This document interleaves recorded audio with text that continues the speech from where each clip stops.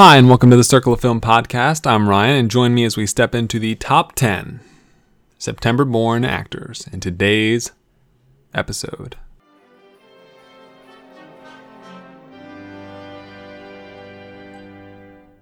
What's this? What's this? It's supercalifragilisticexpialidocious. What is this? A whole new world.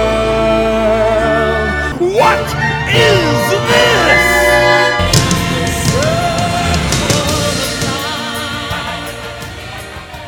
Yes, it's time for another edition of the top 10 actors based on the month of their births. And this looks like a pretty good month to me. It's more so good because of the names, not necessarily the placement they are in the overall rankings. Relatively a much lower overall rankings month than most others.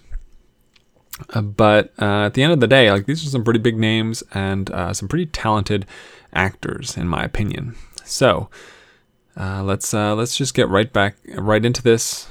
First things first, a few honorable mentions, people who didn't make this list, but names that are very well known. You've got Martin Freeman, Watson to Cumberbatch's Sherlock, and Bilbo Baggins in The Hobbit. You've got Birdman himself, Michael Keaton, both of them in the top 15, but missing the top 10. Philip Baker Hall, generally character actor. Beth Grant, also more of a supporting role character. Kyle Chandler from Friday Night Lights, or that Netflix show Bloodline. A little further down the way, you've got Tommy Lee Jones, Mark Hamill, Zoe Kazan, Tom Felton, Draco Malfoy, Anthony Mackie, Marion Cotillard, and rounding out the list, I'm going to go with Sam Neill, Jurassic Park's own Sam Neill. But those are not the people we're here to really go into. We have an eclectic list of names to jump in here. We've got 10 big Hollywood names. And let's go head first into number 10. This person was born September 27th, 1972. They are ranked 202nd overall, pretty low for a top 10 of the month placement. I've seen 21 films from this person with an average film rating of 65.29. They are pretty evenly distributed, maybe tiny bit top heavier. They've managed to avoid having too many bad movies, and they are nominated and have won a single Oscar with a value of 30. That puts their total score at 97.29. And that is none other than the gorgeous Gwyneth Paltrow, wife to Iron Man, star and Oscar winner of Shakespeare in Love, and most recently, I believe, featured in Spider-Man Homecoming. She has a small cameo towards the end of the film. Gwyneth Paltrow, like I said, 21 films is pretty solid until you break down how many of those are Marvel films. You've got Iron Man, The Avengers, Spider-Man Homecoming, Iron Man 3, and Iron Man 2. So 5 of her films, so 25% of the filmography of hers that I've seen is Marvel, which is a significant portion, but she does have at least that many good films that aren't Marvel films. Looking at her best film, which is Seven, you also move into the 80s range where you have Emma, The Talented Mr. Ripley, The Royal Tenenbaums. She's fantastic in that. Sky Captain and the World of Tomorrow is a film I think is vastly underrated by so many people. And of course, Shakespeare in Love, Best Picture winner. Definitely a bit overrated at its time, but I still think it is quite a great movie, all in all. Sliding down further the list into the 60s and 50s range, the musical Country Strong, Proof, Pootie Tang, Hard 8, and Hook as well. Some more films that are decent to good. And then her bad films for me, Thanks for Sharing, Bounce, and her awful films, View from the Top and Mordecai. So some awful, some bad films here, but nothing too disastrous all in all. I think I'm also missing a film here. Or maybe I've just misnamed a film. What is happening to me now? There are two films. Okay, I'm going to have to take a look at this. Let's see here. Okay, looking at this. I've got 21 films from Gwyneth Paltrow. And I have 21 films seen from her on Letterboxd, which is why I wasn't really thinking that I'd messed anything up there. But I definitely don't have Contagion down for her, nor do I have Glee the concert movie. She's definitely in Contagion. Or did I say Contagion? No, I did say Contagion. I have Contagion. I definitely don't have Glee, though. All right, Contagion was a misfire. Glee is for sure not there. And so the question is, what movie do I have that's actually not on this list? So, Bounce, Country Strong, View from the Top. Let's get Mordecai in there too. And Thanks for Sharing. Okay, moving up the bottom. Hook, see it. Hard 8, yep. Contagion, yes. Iron Man 2, yes. Pootie Tang. Pootie Tang is the one I don't see. Pootie Tang, Pootie Tang, Pootie Tang. Why did I have it? Pootie Tang. Looking at it on Letterboxd, we're doing no good because it's clearly not there. Man, it's been a few months since I've seen Pootie Tang. Oh, herself archive footage. But I did put her in there, so it must not have been so archival that it was like a different movie. Okay, so I do have to add Glee, though. Glee, the 3D concert movie? Is that right?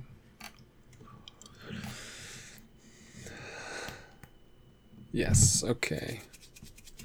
So that actually is probably going to move her up like 5 spots. That's how closely some of these people are put together. So ignore Gwyneth Paltrow for right now. And we will return to her shortly. Glee 3D concert movie. All right. All right, gonna update the stats on this real quick here. Hey, you're getting to hear live behind the scenes footage of me fucking things up. Where else can you find that? All right, back to business. The real number 10. 10 minutes into the episode. The real number 10 is born September 5th, 1973. He is ranked 198th, just under 200. I've seen 11 films of his. I've clocked 11 films. He has an average film rating of 74.45, the third highest average film rating of this month's top 10. And he is very top heavy. 2 films in the 90s, 3 in the 80s, 4 in the 70s, none in the 60s, 1 50s, and 1 0 to 24 film. No Oscar nominations. A value of 23 puts his score at 97.45. and that is none other than Paddy Considine. Paddy Considine. Perhaps not the most recognizable name. He is in the Bourne Ultimatum. He plays one of the operators that I believe the sniper operator that attacks Jason Bourne. He is one of the friends of Simon Pegg in The World's End. He also plays a role in Hot Fuzz. He was in the Macbeth film starring Michael Fassbender. He was in Richard Ayoade's Submarine, which was quite good. He's in Cinderella Man. Perhaps the first movie I remember seeing him in is In America, starring Paddy Considine, Samantha Morton, Sarah and Emma Bolger, Jima Hansu.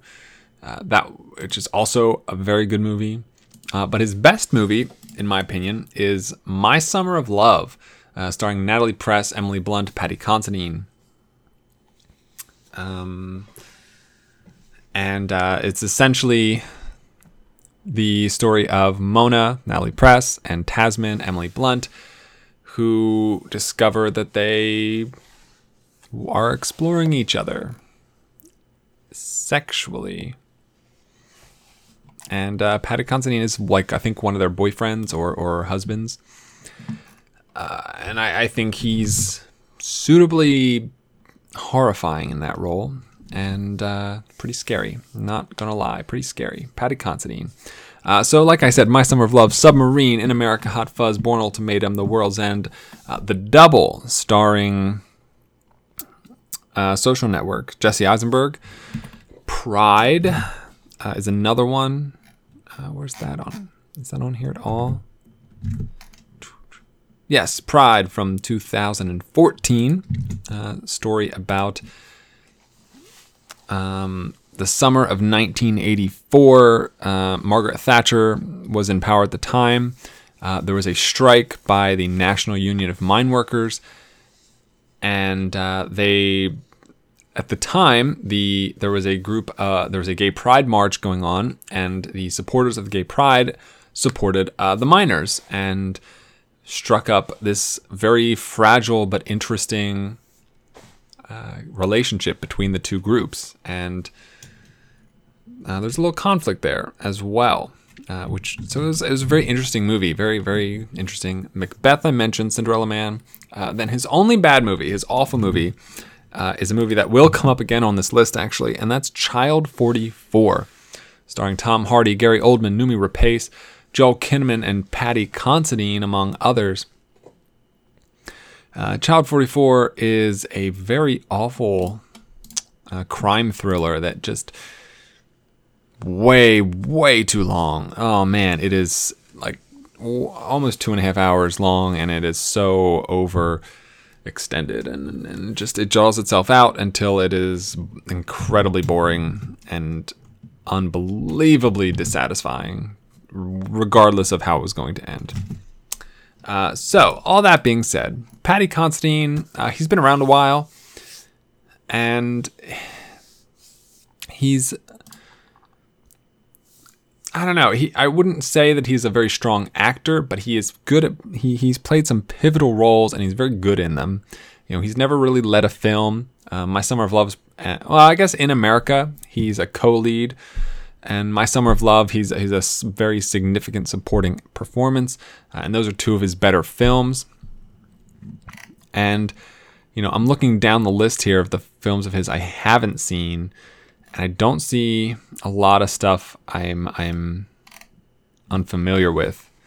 At least films I've heard of that I haven't seen. You know, 24-Hour Party People is one definitely on my list to see. But that's more of a Steve Coogan thing. He was also in last year's Girl with All the Gifts, which I've heard is quite good. And I'm not sure how big of a role he plays in that. He is listed second behind Gemma Arterton. So that tells me that he's probably pretty significant in it. Sorting by average rating on Letterboxd, two movies come up that weren't previously high on the list. The first is A Room for Romeo Brass. Has an average rating of 3.8. and it's about two boys who strike up a friendship with Morel, played by Paddy Considine, who's apparently the older person, and sort of seems like the same plot as Mud, the McConaughey film from a couple of years back, and that could be quite good. And the second one is Dead Man's Shoes. Paddy Considine seems to be the lead in this as well. Synopsis reads: a soldier returns home to a small town and exacts a deadly revenge on the thugs who tormented his dim-witted brother while he was away. Also starring Toby Kebbell and Joe Hartley. Dead Man's Shoes. Interesting. A lot of collaborations he's got with director Shane Meadows, who directed both of those films, along with This Is England. This is England 86. This is England 90, etc., etc. And a bunch of other films on here as well. So I like Paddy Considine. Definitely not someone I would probably put in my top 10 September actors. Probably at least half of the names that I put in the honorable mentions I would rank higher than him. But I get, he's got a smaller filmography, smaller sample size, and a lot of those films he's chosen some very, very strong pieces, and that is what's propelled him into the position he's in currently. Now, just looking at this, if each month's top 10 people were if the top 10s from all 12 months were currently the top 120 total, he's clearly far outside of that range. So there are definitely some months hogging up a lot of the lower spaces, but you'll see in the next couple of names and rankings that a very, very small number of points separates him from being sixth on this list, or sixth or seventh rather. But for the moment, Paddy Considine is ranked 10th.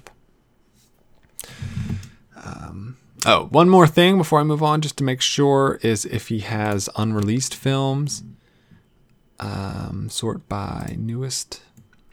He's going to be in Journeyman. Looks like a boxing movie. Interesting. A movie called Funny Cow, starring Maxine Peake, Paddy Considine, Stephen Graham, among others. Also comes out in 2017. And as well, another film I've been hearing a lot about. I don't know if it's going to be good yet, but it's gotten a couple of good reviews already. And that is The Death of Stalin, starring Steve Buscemi, Jeffrey Tambor, Jason Isaacs, Michael Palin, Paddy Considine, Andrea Riseborough, Olga Kurylenko. Good cast there. Good cast. And I've heard some really good things about this. So he's got a little bit of potential here. He's got some potential for sure. So we'll see if he can cling to his top 10 spot or if he'll fall. I don't know. All right, Paddy Considine, 10th in September, 198th overall. Moving up just one spot to 197th overall, born September 22nd, 1961. She has clocked 19 films on my spreadsheet for an average rating of 66.47. A little top heavier than Paddy Considine. 4 films rated in the 90s, 4 films rated in the 80s, 4 films rated in the 70s, 1 in the 60s, 1 in the 50s, and then 5 films under 50. A little bit more of a low end, but still an overwhelmingly higher top end. But coupled with that lower average film rating, which is the I believe about the middle for the month as far as the top 10 goes, leaves her with a 31 value for a total score of 97.47, or if you're keeping track at home, that's 0.02 of a point higher than Paddy Considine. Very, very slim margin. No Oscar nominations or awards. And this is Bonnie Hunt.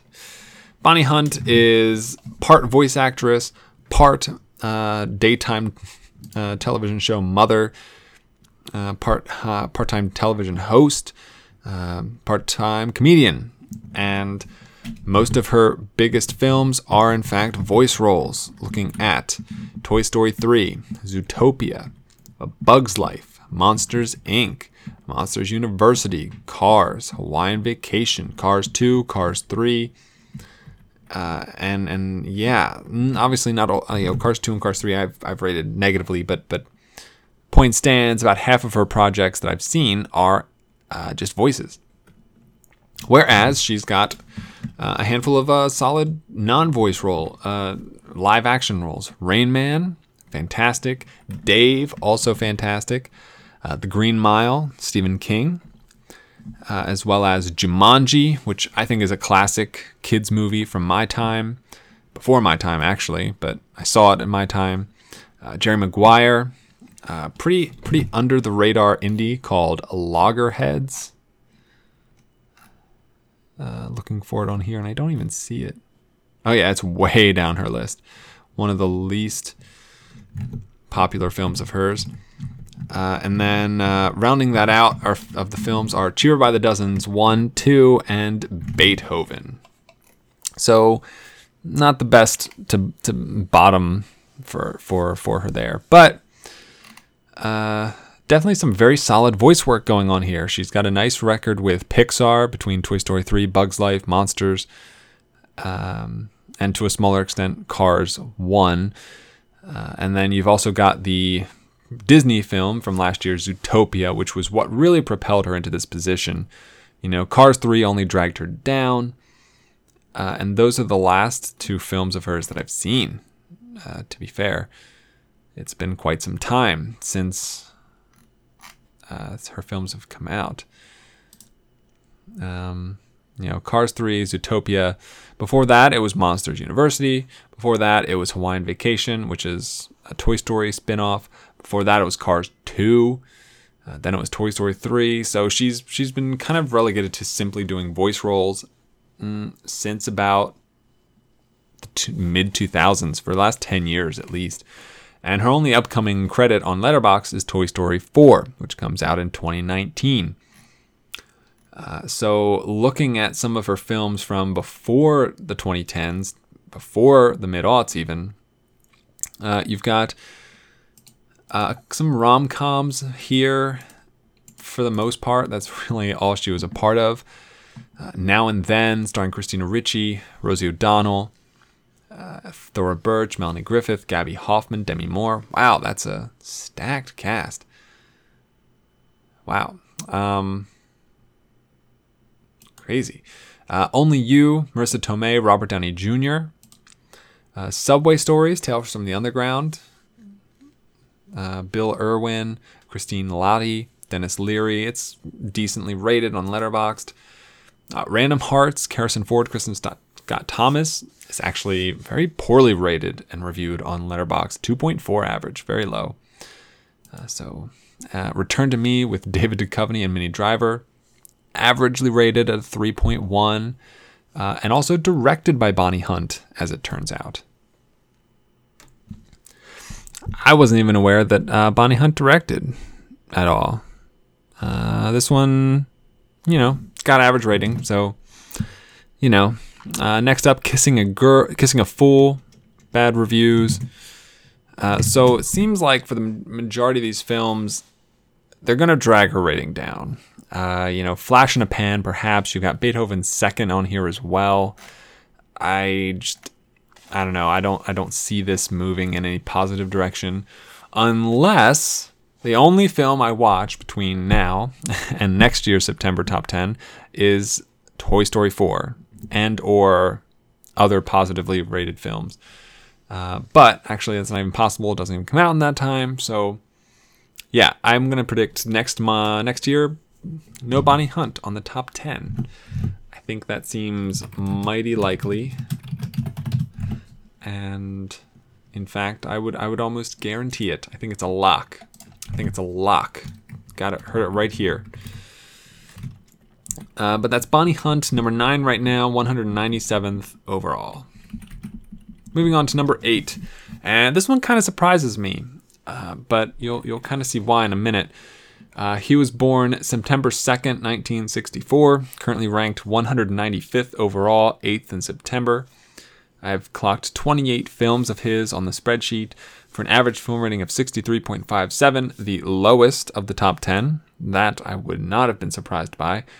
A pretty solid split here. 3 90 rated films, 4 films rated in the 80s, 5 films rated in the 70s, 7 films rated in the 60s, 4 in the 50s, 3 in the 25 to 49s, and 2 in the 0 to 24. So a pretty solid ramp there. Ramps up to the 60s, down after that.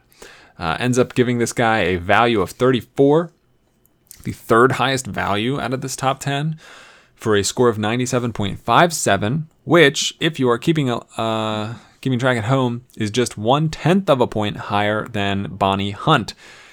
So very small margin of error between ranks 10, 9, and 8 so far. And that is none other than Cool Breeze Reeves, Keanu Reeves, Neo, I know Kung Fu himself. And that may seem a bit surprising when you look at some of the films he's been in. I'm looking at films like Constantine, Matrix Reloaded, and Revolutions. Depending on your opinions, Speed and Point Break. You've got Knock Knock, which is a 2015 horror film that was dismal. The Day the Earth Stood Still is awful. The Lake House is bad. The Replacements is okay. Young Blood, I think, is really bad too. And so, he's got some pretty bad movies on here. I would even throw in, I must have scrolled past it, but The Gift. I didn't even see it on here. There it is. The Gift from 2000. So, not the best. Definitely not the best. But then you realize there's been a lot of films that he's subtly snuck into that, in my opinion, are fantastic. You've got John Wick's 1 and 2. Hands down, I think most people agree they're very good. Depending on who you are, you might think 1 is better than 2 or 2 is better than 1. That's whatever. You've also got the first Matrix, classic. The Neon Demon, phenomenal film. Speed, I think, is generally well liked. I kind of mentioned that as the bad one, but I think Speed is generally on the positive side. You've got Keanu from last year as well. Scanner Darkly, I think, is pretty good. The Bill and Ted films, I like them both. To the Bone, which came out this year, I think is okay. Something's Gotta Give, I thought was decent. Hardball, decent. Parenthood, really good. The Man of Tai Chi, I thought was solid. The Replacements, I think, is fine. Maybe one that I think a lot of people would forget about is Much Ado About Nothing from 93, which is one of my favorite quote-unquote Keanu Reeves films, ranked second. But perhaps the most surprising film is actually a documentary in which he is the host/narrator, and that is Side by Side, a documentary about cinema and directors who work in the industry and their own personal opinions on the direction it's headed, and kind of the disparity between digital and film. And while this doesn't really require him to act, this is his highest rated film that he is a part of, and that is a big reason why he is in this list.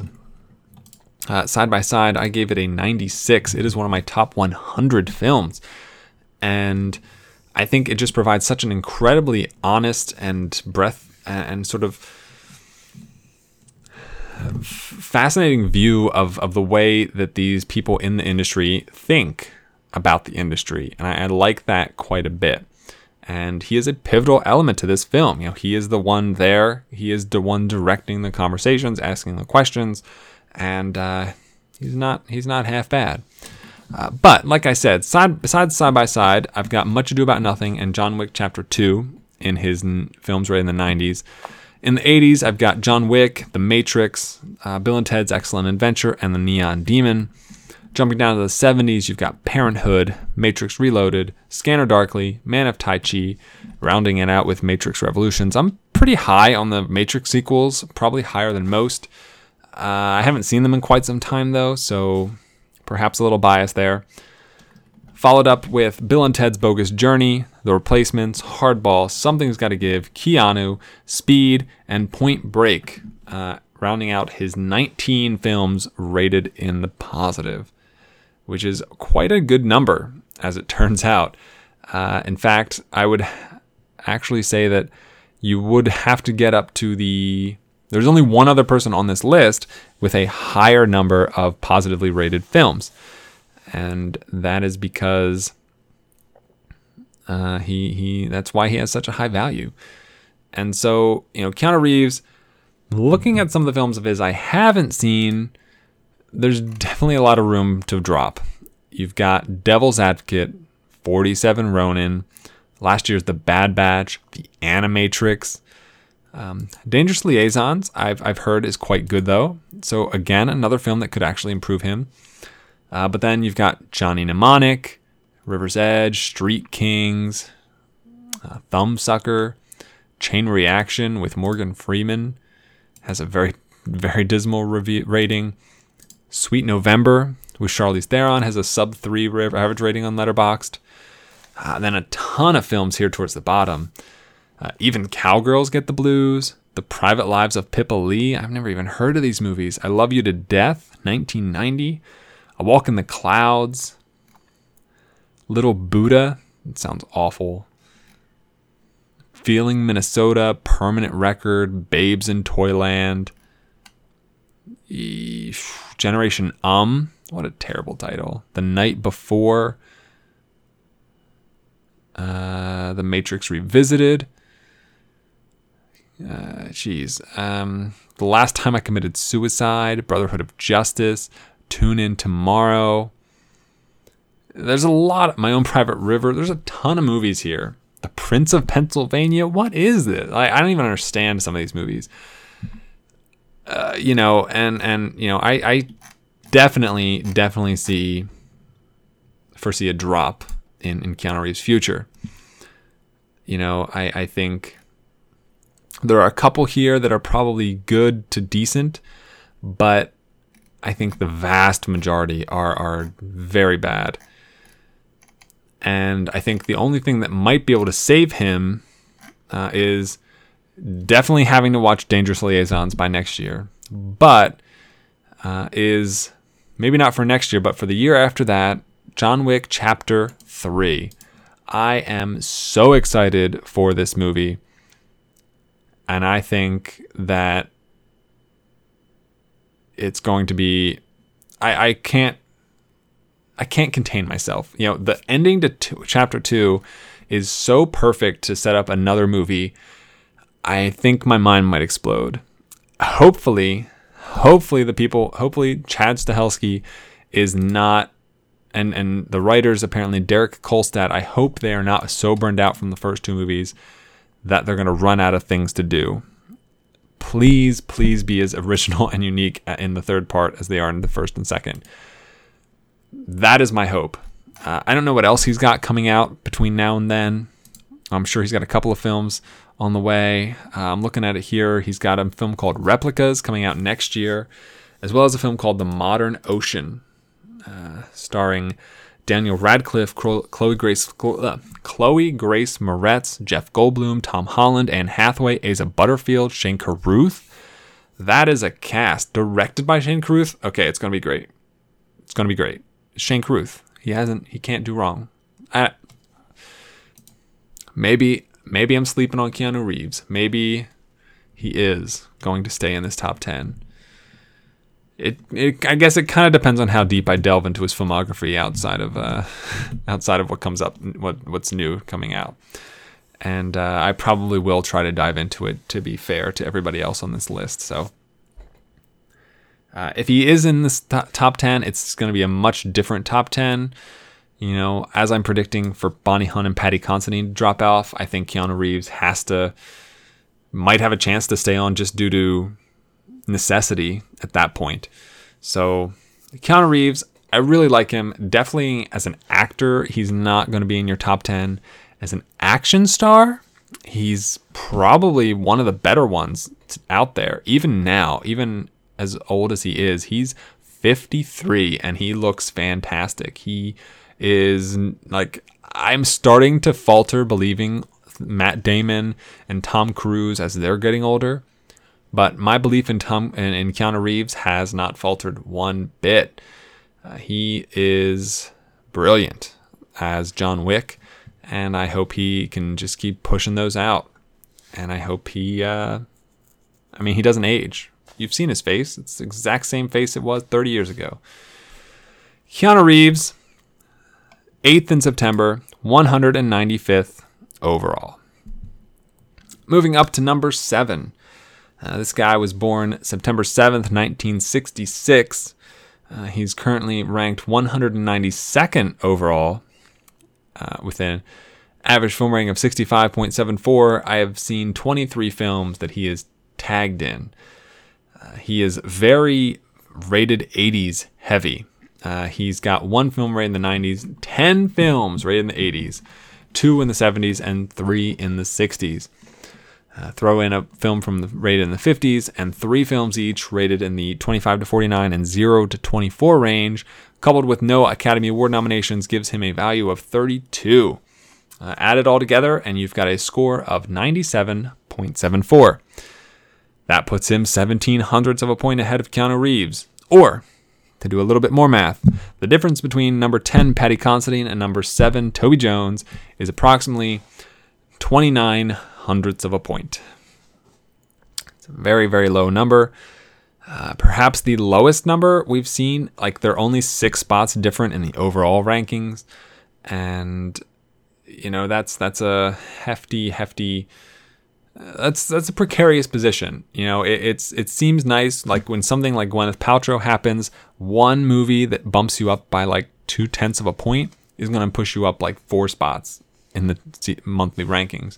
But on the flip side, a movie that bumps you down 2 points could drop you down that same number of spots, and that is kind of scary. So all these people kind of jockeying for position right here. And I think this is the person who has the highest chance to push through and take control. And that is Toby Jones. Toby Jones, like I mentioned, 23 films that I've seen him in. It is insane to think that he is younger than Keanu Reeves. He looks like he could be Keanu Reeves' dad almost, in ages anyway. But he is younger than Keanu Reeves. He has had the good fortune to be in multiple blockbuster franchises, including Harry Potter, Captain America, and The Hunger Games.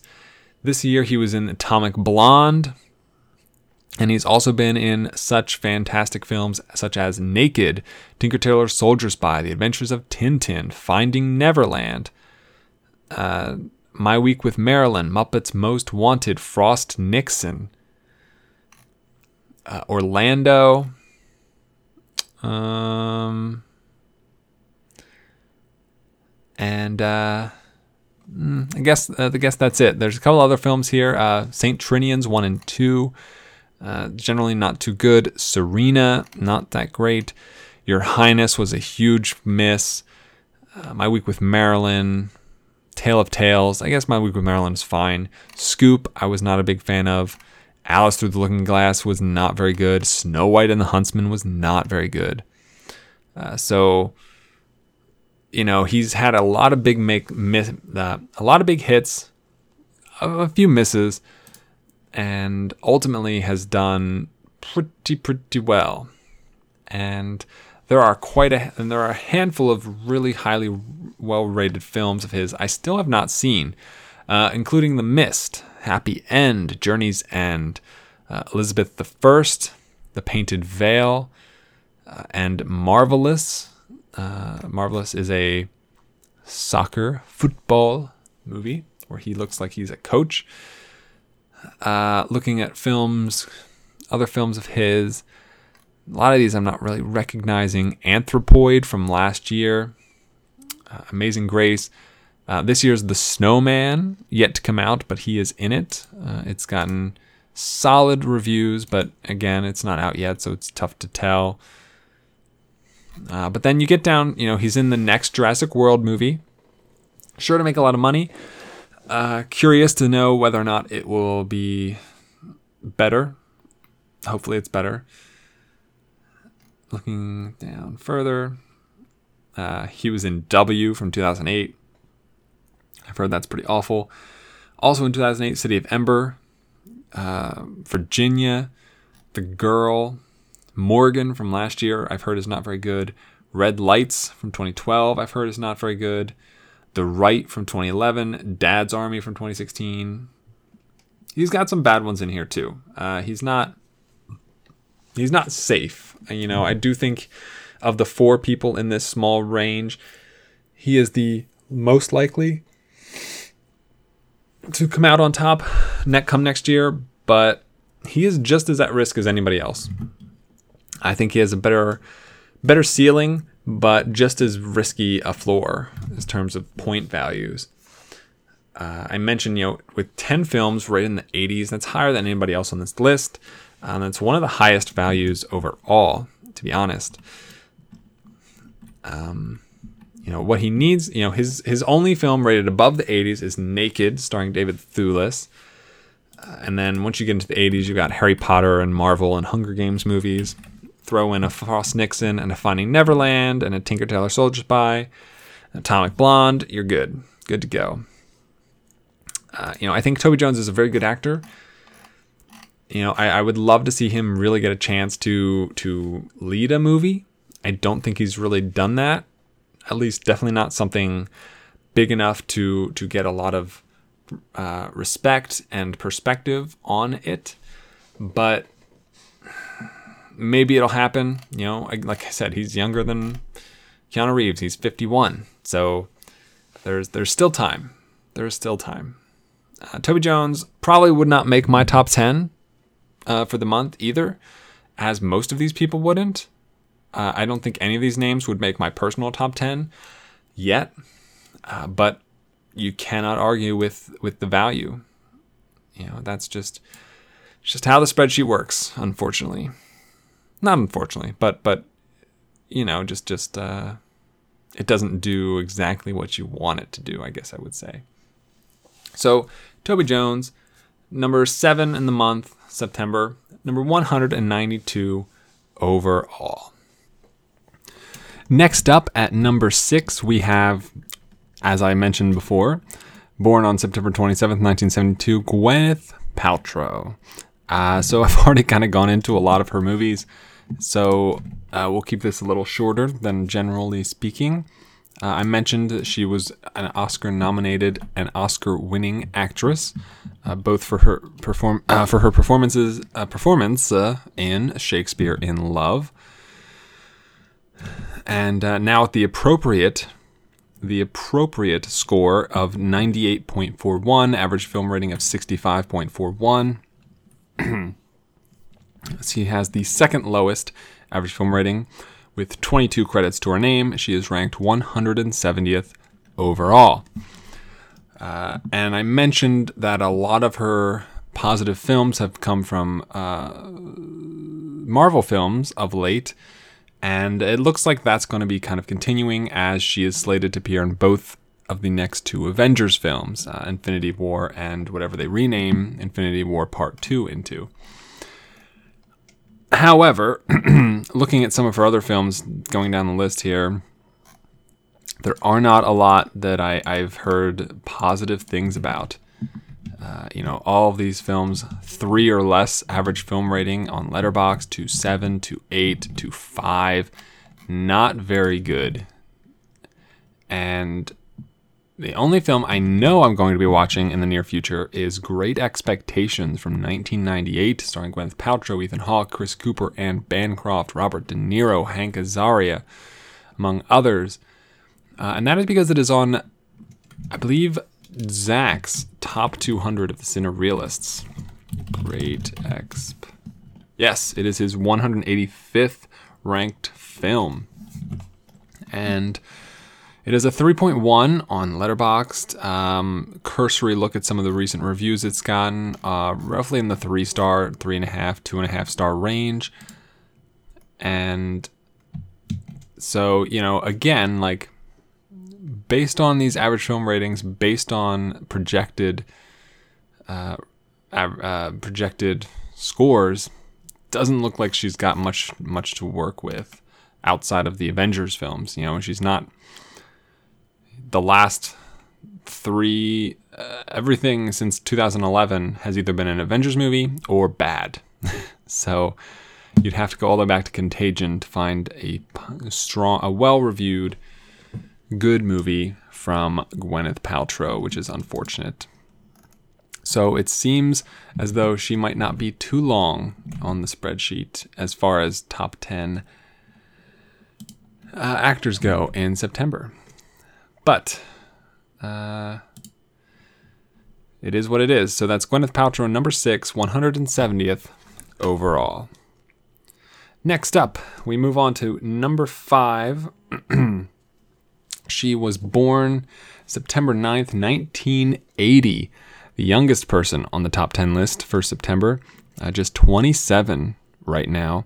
Or 27 tomorrow, as it turns out. As of recording this, she'll be 27 by the time this episode comes out. Ranked 134th overall, 5th in September.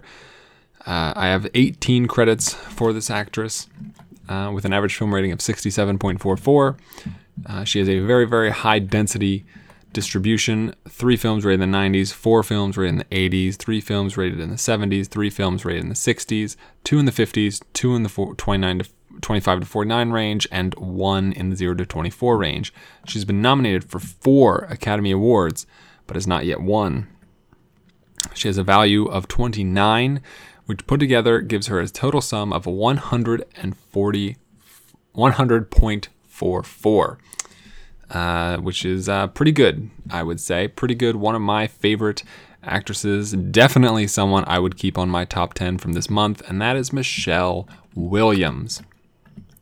Michelle Williams, 4 Oscar nominations for Manchester by the Sea, Brokeback Mountain, Blue Valentine, and I believe it was My Week with Marilyn. All of them, I think, supporting actress nominations, if I'm not mistaken. And she is fantastic in all of the movies. Not just those. She's in The Station Agent, which is her highest rated film that she's a part of. Wendy and Lucy, which I actually watched just recently when preparing for this list. I think she is heartbreaking in that movie. Marilyn and Valentine are leading nominations. Brokeback and Manchester are supporting. And it's tough. She's fantastic. Take This Waltz, I'm Not There, Meek's Cutoff, Dick, Shutter Island, Certain Women I thought she was good in. The movie's solid. Synecdoche, New York, and But I'm a Cheerleader are her 2 films right in the 50s. Then you've got her 3 bad films are Oz the Great and Powerful, Species, and Prozac Nation. So looking at her filmography, I've got 18 credits for her. She has 46 total credits on Letterboxd, which is quite a few. And I'm not sure. I'm looking here. One of them is The Greatest Showman, which comes out later this year, starring Hugh Jackman. It's a musical. So that one, definitely going to be seeing that on the opening week or so, if possible. I'm really interested in that. But she's got like 3 other. She's got Wonderstruck, which also comes out this year. On top of that, there's I Feel Pretty from 2018, which stars Amy Schumer. Then there's Annette from 2018, which stars Michelle Williams and Adam Driver, directed by Leos Carax, who was the director of Holy Motors. It's the only film of his I've seen so far, and I love Holy Motors. I think it's great. So that could be very interesting. The synopsis is the rise and fall of an intense love story between a stand-up comedian and an opera singer. So that sounds awesome. And then All the Old Knives, 2019. Michelle Williams is set to play opposite Chris Pine, which is a romance thriller when two former lovers meet for one meal that one of them may not survive. Action romance thriller from 2019. So she's got a pretty big slate coming up, and those films seem genuinely decent. Probably going to end up affecting her in a positive way. Looking at some of the films to come out this year, Wonderstruck currently has a 3.2 average rating on Letterboxd, and it's Todd Haynes, who is genuinely pretty strong. He did Carol, he did I'm Not There, Velvet Goldmine. Those are the three of his I've seen, and I've heard good things. I've heard good things about Wonderstruck. The 3.2. It's mostly positive ratings. 3.2 seems a little low, but the movie's technically not out yet, so we'll see how that ends up going. The Greatest Showman, kind of all over the world with this. It's got a 5-star rating, a half-star rating, and again, not out yet. So who's to say? That one I think can go either way. Some of her other films who have come out in the recent years are not many, as it turns out. She is not a very prolific filmmaker. There's Deception from 2008, which also stars Hugh Jackman. It's got a 2.5 on Letterboxd. Incendiary, opposite Ewan McGregor, 2.6. Greed with Natalie Portman is actually just a 1-minute short film, so we'll skip that. Mammoth with Gael Garcia Bernal has a 3.2, a little bit higher, so that could be a positive one. Down to just before she kind of broke out, I think, with Brokeback Mountain. You've got The Baxter, 3.3. The Hot Estate, 3.1. The Hawk is Dying of Paul Giamatti, 3.2. Imaginary Heroes, 3.2. Land of Plenty, 3.0. The United States of Leland, 3.2. So there's a decent chance that she could kind of accelerate and push herself even further based on the films she's already got, depending on which side of the three that those really land on. But the most average rating. The as far as popularity goes, the most popular film of hers I haven't seen is Halloween H2O from 1998, which is supposed to be very bad. So fingers crossed for Wonderstruck and The Greatest Showman. I really want those to be really good, as well as all of her other upcoming projects. I think Michelle Williams is fantastic. Wendy and Lucy, it's a very small, it's a very subdued and understated performance, and it is just brilliant. She is incredible in this movie. And I think she's incredible in pretty much everything she's been in. She totally deserves those Academy Award nominations. I would even go so far as to say that I might have picked her to win instead of female supporting, instead of Viola Davis. But I didn't have... But by that same token, I also would have picked Greta Gerwig from 20th Century Women, who wasn't even nominated, so slightly different. But that is Michelle Williams. She is number 5 in September, number 134 overall. And definitely someone I would have kept on this top 10 list. Probably would have put her higher, to be honest. I think she's a top 3 actor from this month. And I'm always interested to see where she's going next and what she's going to be in. Michelle Williams. Number 4. in September. The only person to make the top 10 in December that is no longer living, unfortunately. She was born in September 29th, 1942. Passed away December 3rd, 1999. Only lived to be 57, unfortunately. She is ranked 94th overall. And so we're kind of making some big jumps here. 134th, Michelle Williams. 94th, Madeline Kahn. Madeline Kahn. I already said the name. I'm not going to hem and haw. I've seen 7 films currently that have Madeline Kahn in them. For an average film rating of 82, far and away the highest average film rating of anyone in the top 10 for September. And there is not a bad one in the bunch.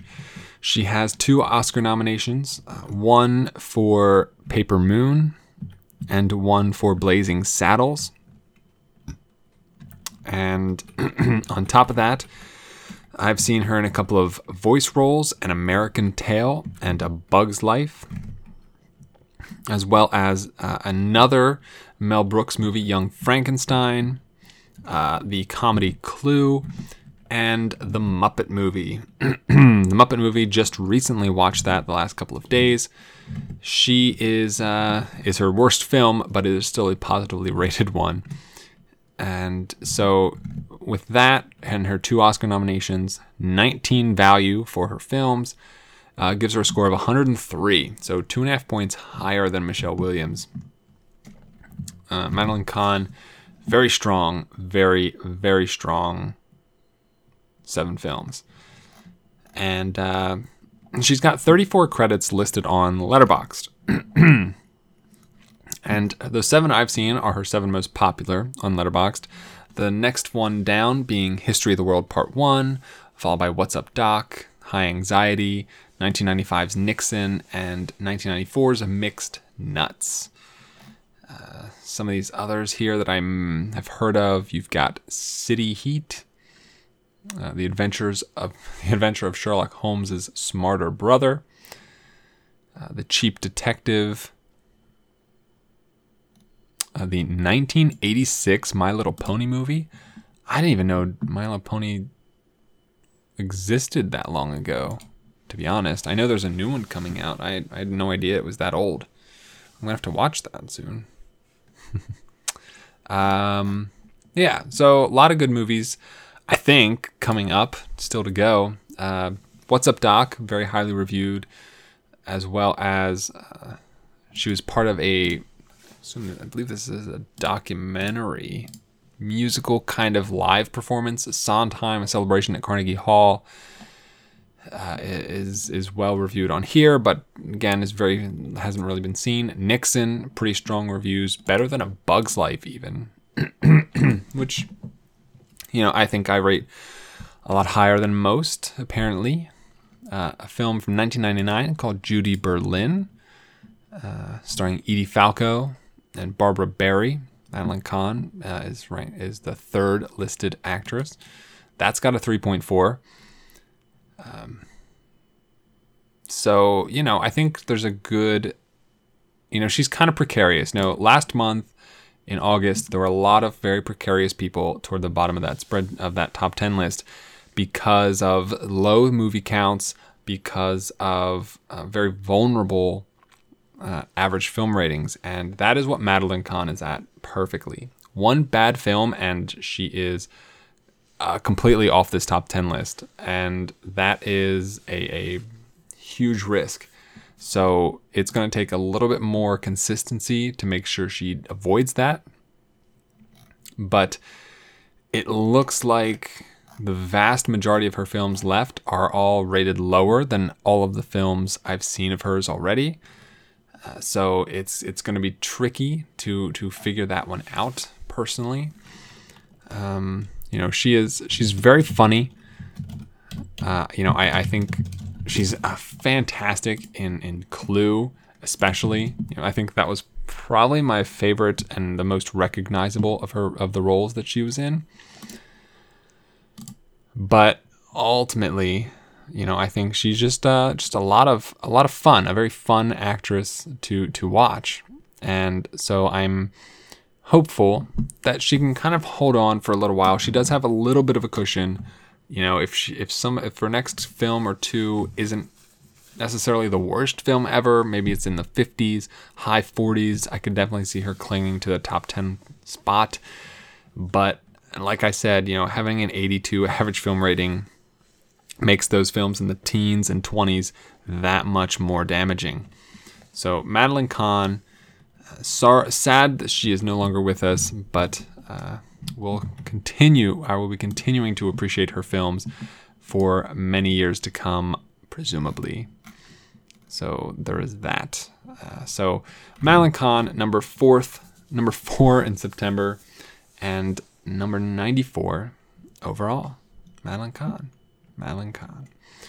Moving on to number 3, the oldest person on this list, alive or dead, born September 12th, 1931, ranked 64th overall. So another 30-spot jump here. Pretty significant movement.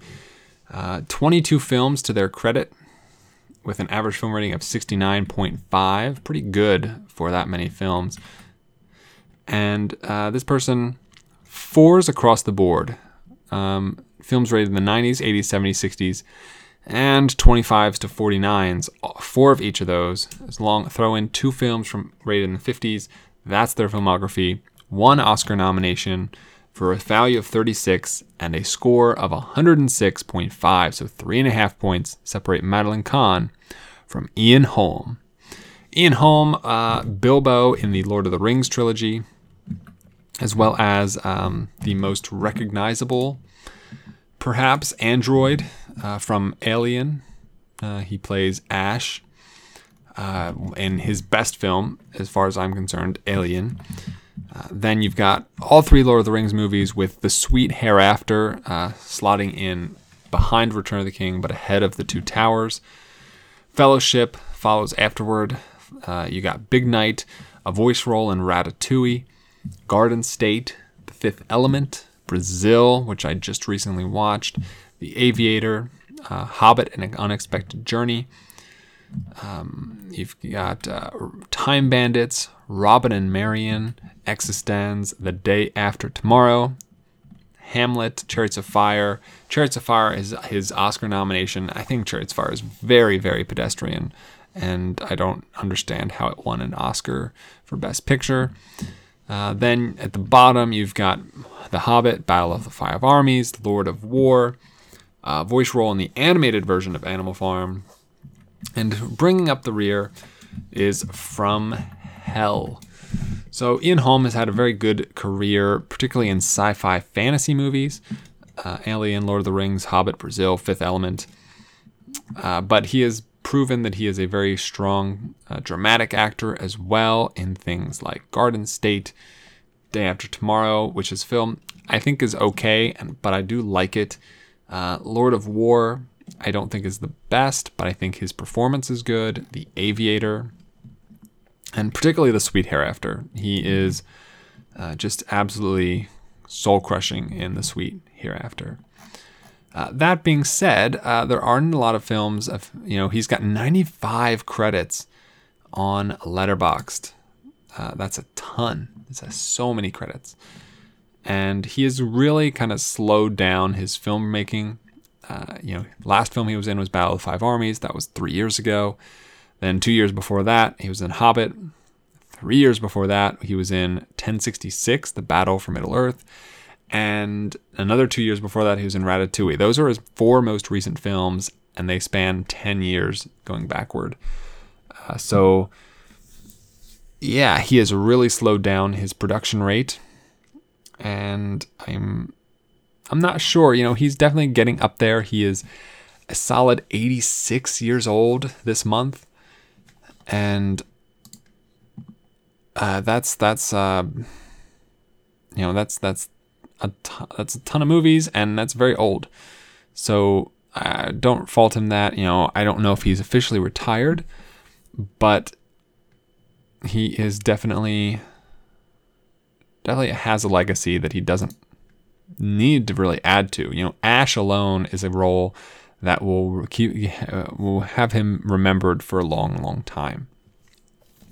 some of the bigger and more popular, highly rated films of his that I have not seen.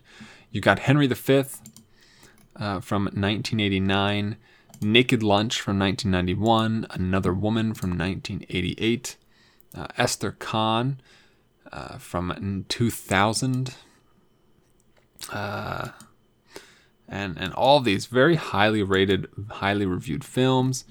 Jesus of Nazareth from 1977, The Homecoming 1973, The Wars of the Roses 1965,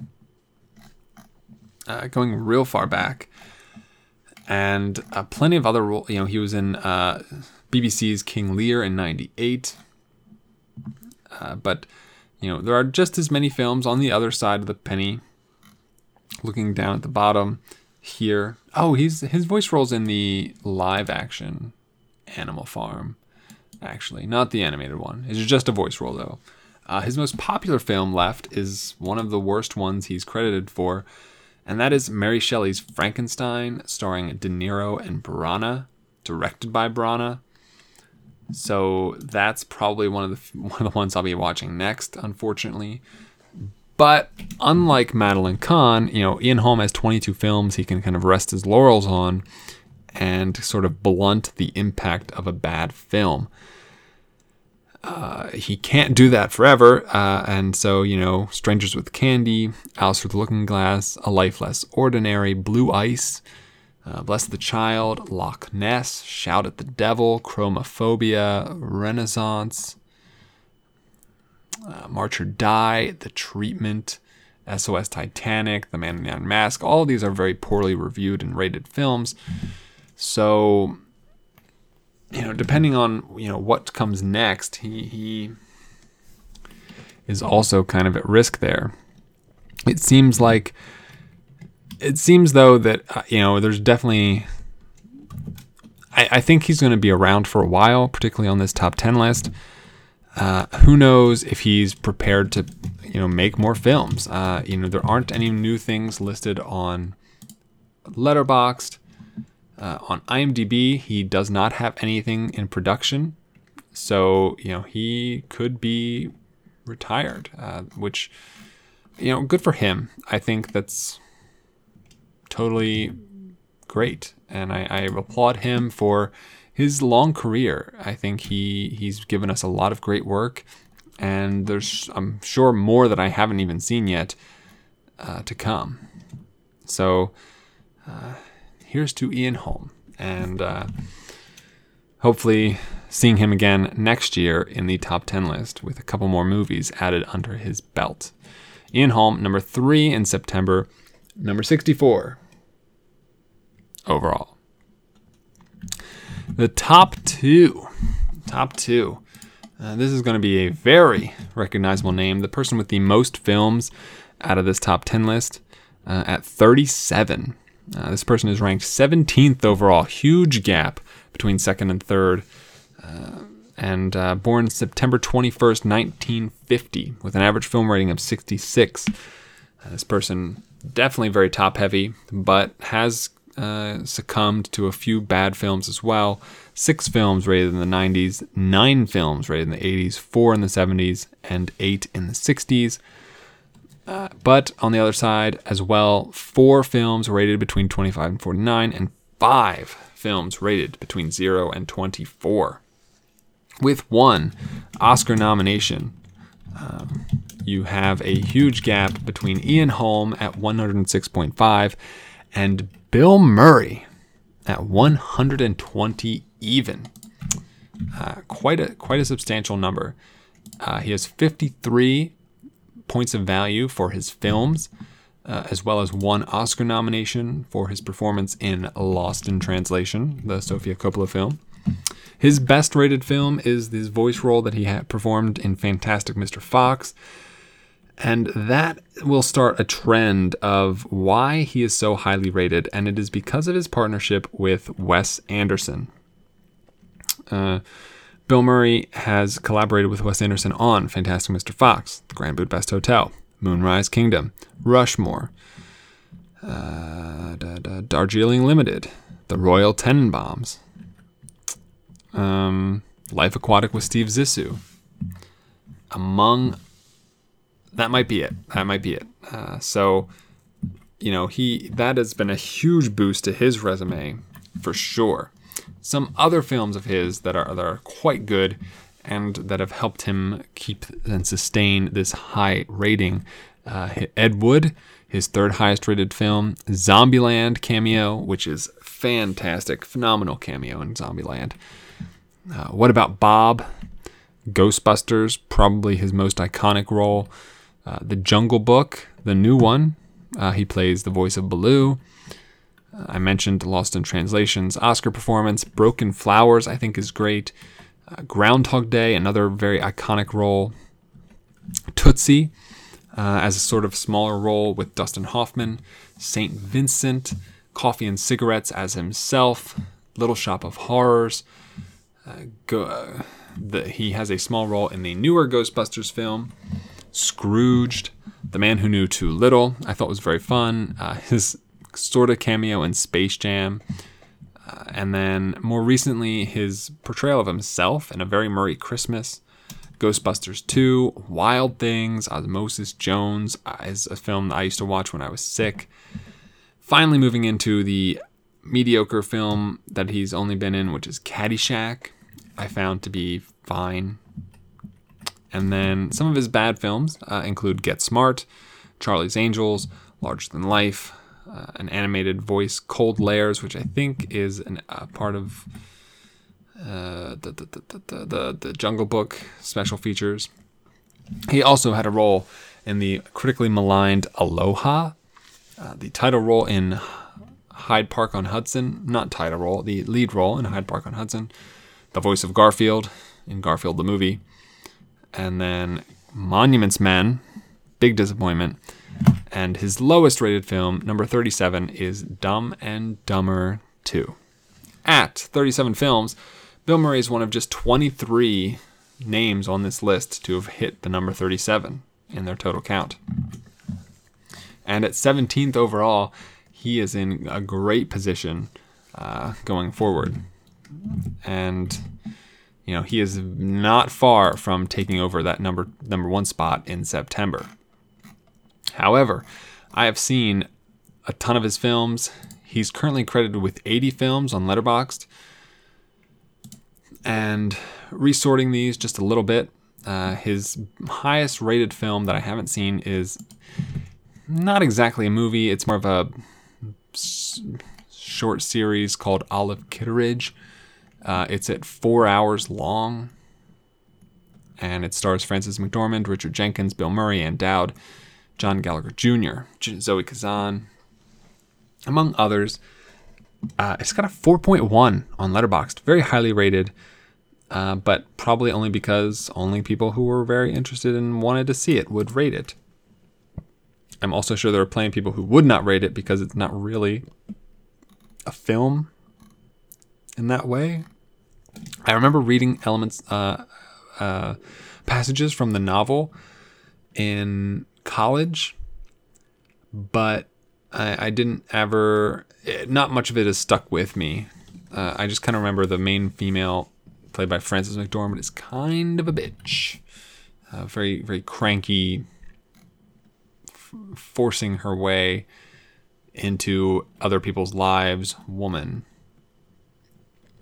So there's that. Then I've seen the next 11 movies going down his average highest rating films. But he's still a lot of movies to go forward. Next Stop Greenwich Village in 76. Nothing Lasts Forever in 84. He's attached to a film that's, I think, supposed to come out next year, maybe the year after that, called Boo, Bureau of Otherworldly Operations, which is a spin-off from the DreamWorks film Monsters vs. Aliens, a movie I'm particularly very fond of. So hopefully that'll be good. A movie called Quick Change from 1990. Isle of Dogs, he is slated to appear in next year in 2018. Perhaps his most popular film that I haven't seen, I would say, is Stripes from 1981, in which he's the lead. Kingpin, maybe, from 1996. There's not a lot here that I'm recognizing. Mad Dog and Glory, De Niro, Thurman, and Murray. The 2000 version of Hamlet. City of Ember from 2008. Speaking of Sex, 2001. Rock the Casbah from 2015 is very poorly reviewed. And obviously the Garfield sequel, A Tale of Two Kitties, is his lowest reviewed film. So, he's got a wide swath. I wouldn't say there's anything super vulnerable about him in his position. He's kind of stuck in the top 10 for a long time now. And I don't see that changing next year or really even the year after that. What I like about Bill Murray is obviously his comedic chops. He is in some of the best comedies ever. Ghostbusters, Groundhog Day, Ed Wood, pretty much anything Wes Anderson puts his name on. Tootsie even. Zombieland. And so to see him, seeing him in those sort of more dramatic roles, Broken Flowers, Lost in Translation, is really fascinating. He's very, very good in them. He doesn't do them a lot. He doesn't, flaunt his dramatic sensibilities. He is very much a comedic actor, and I think he prefers that. You hear a lot of stories about him just doing crazy stuff to random people on the streets, and who knows how much of that is true, because he himself says that it's tough. You can't just tell someone Bill Murray came over and put my tie in my drink, because who's gonna believe you?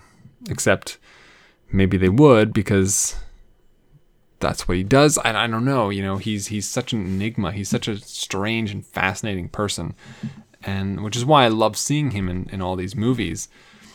I think he started to lose some of those elements as he's gotten older, in my opinion. I think in the last maybe 5, I think everything after Zombieland he's really felt his age.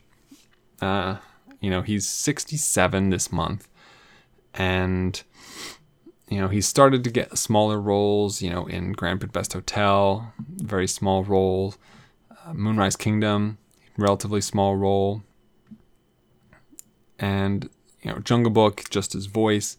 So it's kind of a diminishing returns is, I guess, how I would put it. And so it's kind of unfortunate in that sense, because, I think he's only 67. He looks ragged for 67. So I'm not sure if he's going to be able to kind of sustain this. I hope he can. I love Bill Murray. I want him to be around forever, but it does look like the years are really wearing on him nowadays, especially this picture they have of him on Letterboxd. He does not look great in it, to be honest. Looking at that, looking at him, I think definitely a top 10 actor for me in September. Probably a little bit lower on the list, to be honest. Probably somewhere in the middle of the top 10. But, I can't argue with his filmography. It's absolutely stunning, and it's very impressive. Not just against this field, but against the entire field of every actor. 17th overall is a very, very good place to be, in my opinion. So that's Bill Murray, number 2 in September, number 17 overall. And finally, our number 1 actor from September born September 15th, 1977, the second youngest person on this top 10 list.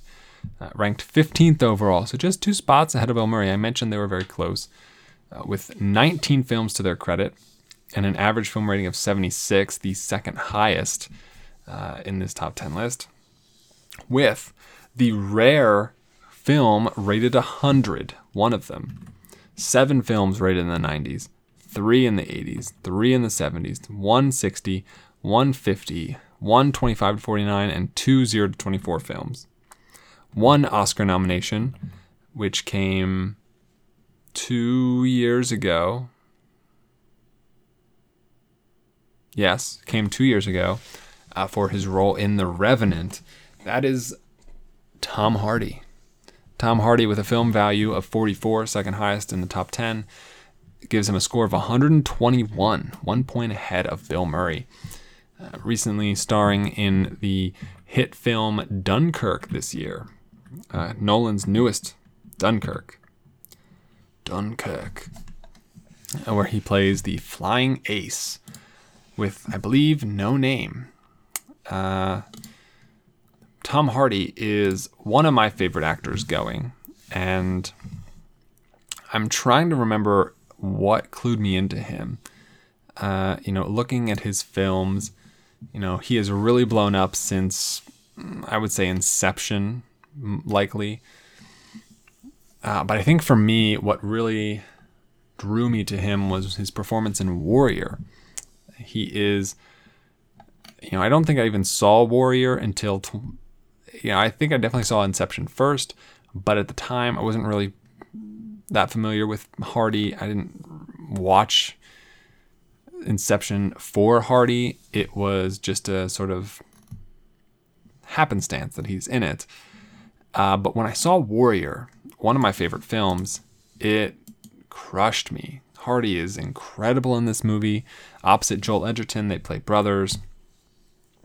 Just the physicality of Hardy in Warrior is undeniable. He is an incredibly physical performer, one that has shown again and again just how good he is in anything you put him in. A lot of people like to criticize, his performance in Dark Knight Rises as Bane. I thought he was great in that. He has a small but substantial role in Tinker Tailor Soldier Spy. Obviously, his minor role in Inception, I thought, everybody talks about that. His turn as Bronson in 2008 is great. Underseen film from 2007, Stuart, A Life Backwards, also starring Cumberbatch. I think it's one of my favorite films of his as well. Obviously as Mad Max in Mad Max Fury Road, and his Oscar-nominated performance in The Revenant is a huge one too. The Drop is a very solid film, but for me, the film of his that will always remain my favorite is 2013's Locke. He is the only person on screen in the whole film. You just see his face for 90 minutes, and he talks on the phone, he talks to himself, he talks to nothing, and he is electrifying in this role. This is a film that just absolutely floored me. I was not expecting it. It was a film I'd definitely been excited for and been looking forward to when I saw it and when I read about it and the trailers. He was sick when he made this movie. I believe they did 3 pretty much long takes of the whole thing with 5 or 6 camera angles, and just filmed him doing this role and running these lines and playing these lines with all these other actors. You've got Olivia Colman, you've got Andrew Scott, you've got Ruth Wilson and Tom Holland in this movie as voices only. And this is film, man. This is an incredible movie, and more people need to see it. He is that good in this movie. So yeah, Tom Hardy has totally been on my radar for a long time. And even so, even back, maybe 5-6 films before this, when he only had 12 to 13 movies to his name, he was in the top 50 already. Like, his density was that high. And it's just gotten even better as time's gone on. Dunkirk, which is his current 5th highest rated film, just moved him up even further. The fact that he's in Mad Max Fury Road, which is rated 100 for me, that's a huge, huge benefit to his craft and his credit. He's just, in the last couple of years, he has put out some of the best films ever. Now, there are quite a few films of his I haven't seen that I think would significantly drop his rating. Films like Rock and Rolla, films like Heroes and Demons, London Road, Legend. What's this? This is Sergeant Slaughter, My Big Brother, which looks like a short film. It is. So maybe that could be okay. He was in the 2007 version Oliver Twist. The 2009 Wuthering Heights seems bad. And then pretty much everything he was in prior to 2007 looks genuinely bad, movie-wise. He was in Band of Brothers, not a movie, but yeah, like The Reckoning, 2003, doesn't look that good. Lethal Dose, LD50, does not look very good. Dot the I, does not look very good. So all these movies, I think that a deep dive into his filmography is probably going to yield bad results for him. But on the other hand, as long as that doesn't happen in too rapid a succession, so he's in Star Wars The Last Jedi coming out this year. He is currently credited in this as nothing, so I don't know what he's going to be in Last Jedi. He's got Venom coming out next year currently. He's got a 2018 film called The Untitled Ernest Shackleton Biopic, in which he plays Ernest Shackleton. Ernest Shackleton was a man who led 3 British expeditions to the Antarctic.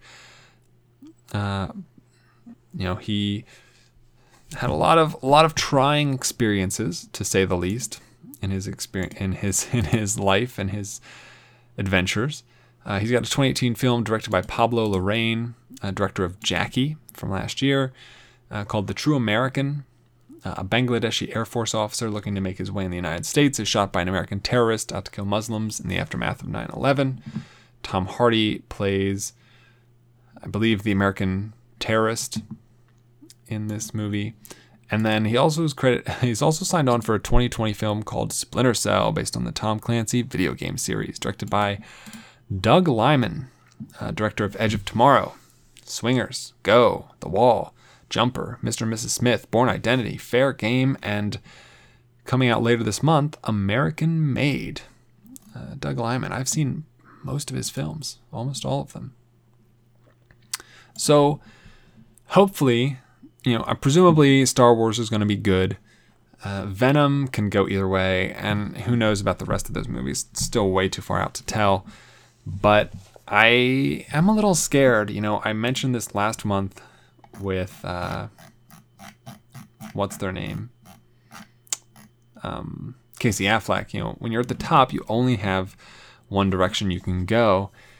And I think the same is just as true with Tom Hardy, if not more so. He was in a lot of pretty shitty movies when he was younger. Star Trek Nemesis, The Deserter. These are movies that I've never heard of, or that I just know by reputation as being really bad. EMR, it looks also really bad. This is not, I don't know, this does not seem great for him going forward. But he's crafted and carved such a great and strong niche for himself already that I think you'd be hard pressed to find enough movies to drop him out of the top 10 at the moment, particularly once you compound them with one, like if Last Jedi is as good as I felt Force Awakens is, like that'll counteract 3 bad movies probably. And Tom Hardy is a very good actor, even when he was younger. So, that in and of itself can mitigate a lot of the lowest ratings. If he can just keep some of those films from dipping below 25, that'll be a huge help. Huge help. So, Tom Hardy, watch his eyes. His eyes are really, it's his eyes is that's what he acts with out of everything else. So I think he is definitely someone to keep an eye out for. Really could continue, even after 2015's Oscar nomination for The Revenant, I just only see him moving up, like rising up higher from that point on. So I love him. I love everything he's done. I love everything he himself has done, not necessarily the project as a whole. But yeah, I'm a big fan. I'm a huge fan. I love him. He's great. So, number 1 in September, number 15 overall, Mr. Tom Hardy. And so, let me just kind of run up this top 10 list once again, just in more concise fashion. Starting at number 10, Patty Considine, Bonnie Hunt, Cool Breeze Reeves, Toby Jones, Gwyneth Paltrow, Michelle Williams, Madeline Kahn, Ian Holm, Bill Murray, and Tom Hardy. It's a pretty strong 10. Tom Hardy, Bill Murray, Michelle Williams, Ian Holm, probably definitely ones that would stick in this top 10 if it were by personal preference. I think a lot of these, Madeline Kahn just does not have enough films yet to warrant being up there. But, a lot of these people would probably drop out for some of the waiters in the wings, as it were. So, that means that there's a lot of opportunity to change this top 10 list come next year. Speaking of top 10 lists, something I've just instituted and added to the circleoffilm.com website is a new page for top 10 month-born actors. Now, as I've only done March through now September of 2017, there's not a lot to go on just yet. But once we finally start to roll over into the second version of these top 10 lists, there will be a little bit more of a statistics bend to it. We'll be able to see who has the staying power.